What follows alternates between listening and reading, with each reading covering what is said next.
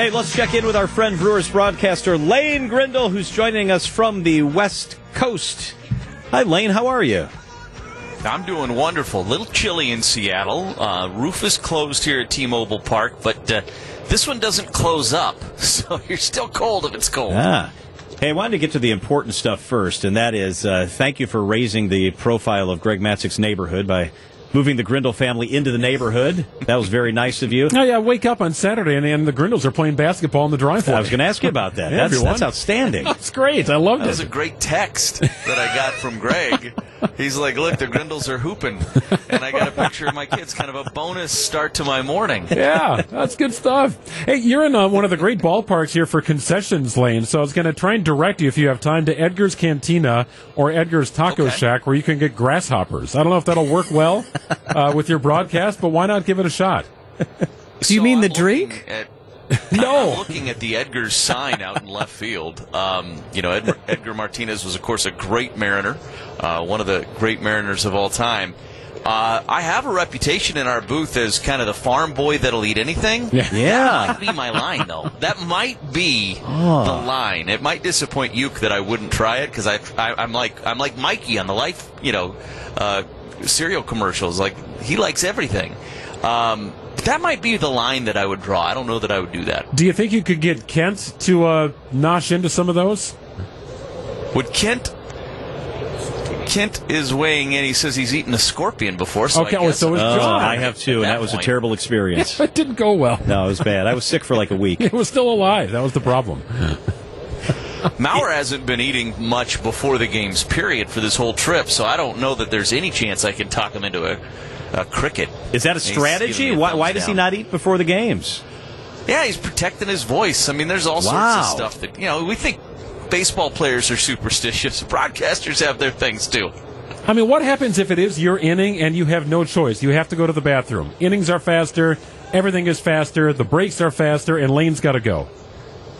Well, that's the key thing, is that the innings are faster now, so if you got to hold it, you got a better shot to get through the inning. That's true. Good to know. So that's kind of a mental game you'd play in your head. Like, hey, look, games are faster now. I can make it. Do you get free time in Seattle? Do you like Seattle? Is that a cool city to hang out in? Yeah, this is my third time in this city. We came here my first year in 2016. I barely remember, the details of this ballpark. I remember the bowl, and I remember really being impressed. It's a beautiful ballpark, and I really like this park a lot. But just like knowing where I was going, we were all talking. We all got off on the wrong level on the elevator trying to come to the press area, because they have an actual club area called the Press Club, and so you're thinking, oh, well, that's where I'm going. And no, that was like a kind of a nice upscale area in the ballpark for people to dine and watch the game. So had to pivot a little bit there. But yeah, this morning had a chance to walk through Pike Place and the market and get that whole experience. I'm sure I'll walk through there again tomorrow. It's a great place. Get a cup of coffee and walk through there, even if it is a little chilly. It's just a cool, unique spot.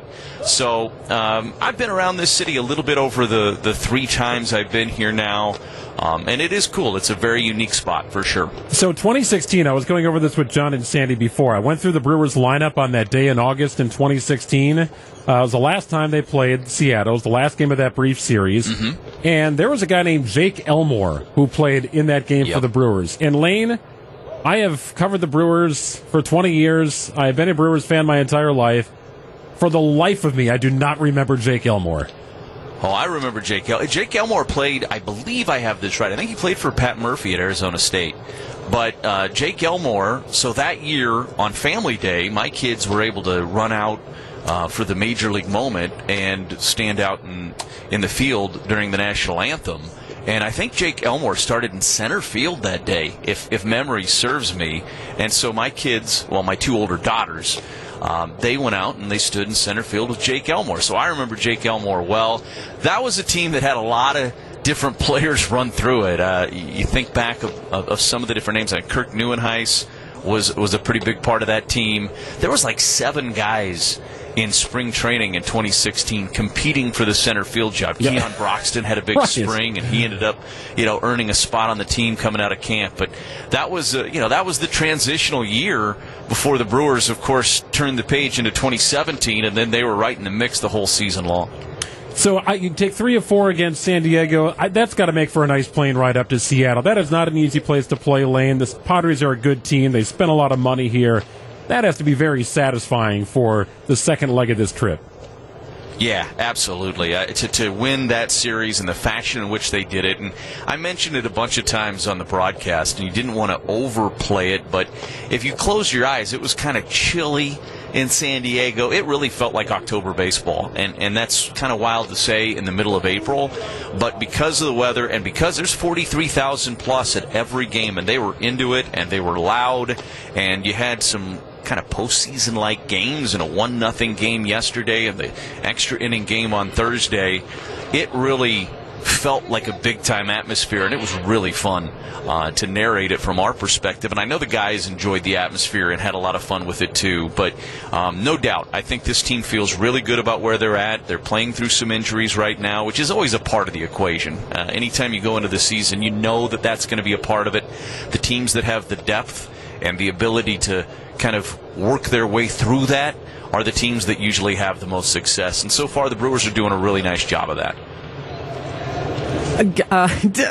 Lane, they're looking at me now because as we were connecting the dots with former Brewers and going through some Brewers history, I just was going to mention that one of my favorite former Brewers, who was also a Mariner for a time, Richie Sexson. So if if you find a plaque that has him on it, rub it for good luck for me, you know. He was a great player to watch. Runs. I mean, you think of Richie Sexson, you think of monster home runs, right? Tall and lanky, yeah, he delivered. I enjoyed him as a Brewer, so. Lane Grindle with us from Seattle. So, Lane, I thought the basketball was one thing, but it was really kind of strange when 2 nights ago your kids were over manning the grill at Matzik's house, and the Matzicks weren't even home. What are you going to do? That's right. We're all comers over there. They were very comfortable. We've just started going over there and pulling the cover off the hot tub. And I mean, it's just, what's mine is yours. That's what Greg said when I first moved into the neighborhood, and we're taking it very literally. Yeah. Don't forget to take your shorts next time. Well, yeah. Brewers broadcaster Lane Grindle. Enjoy your time in Seattle. Don't get hit by one of those flying fish in the market, Lane. Thank you, buddy. I'll do my best. Thank you. Appreciate you.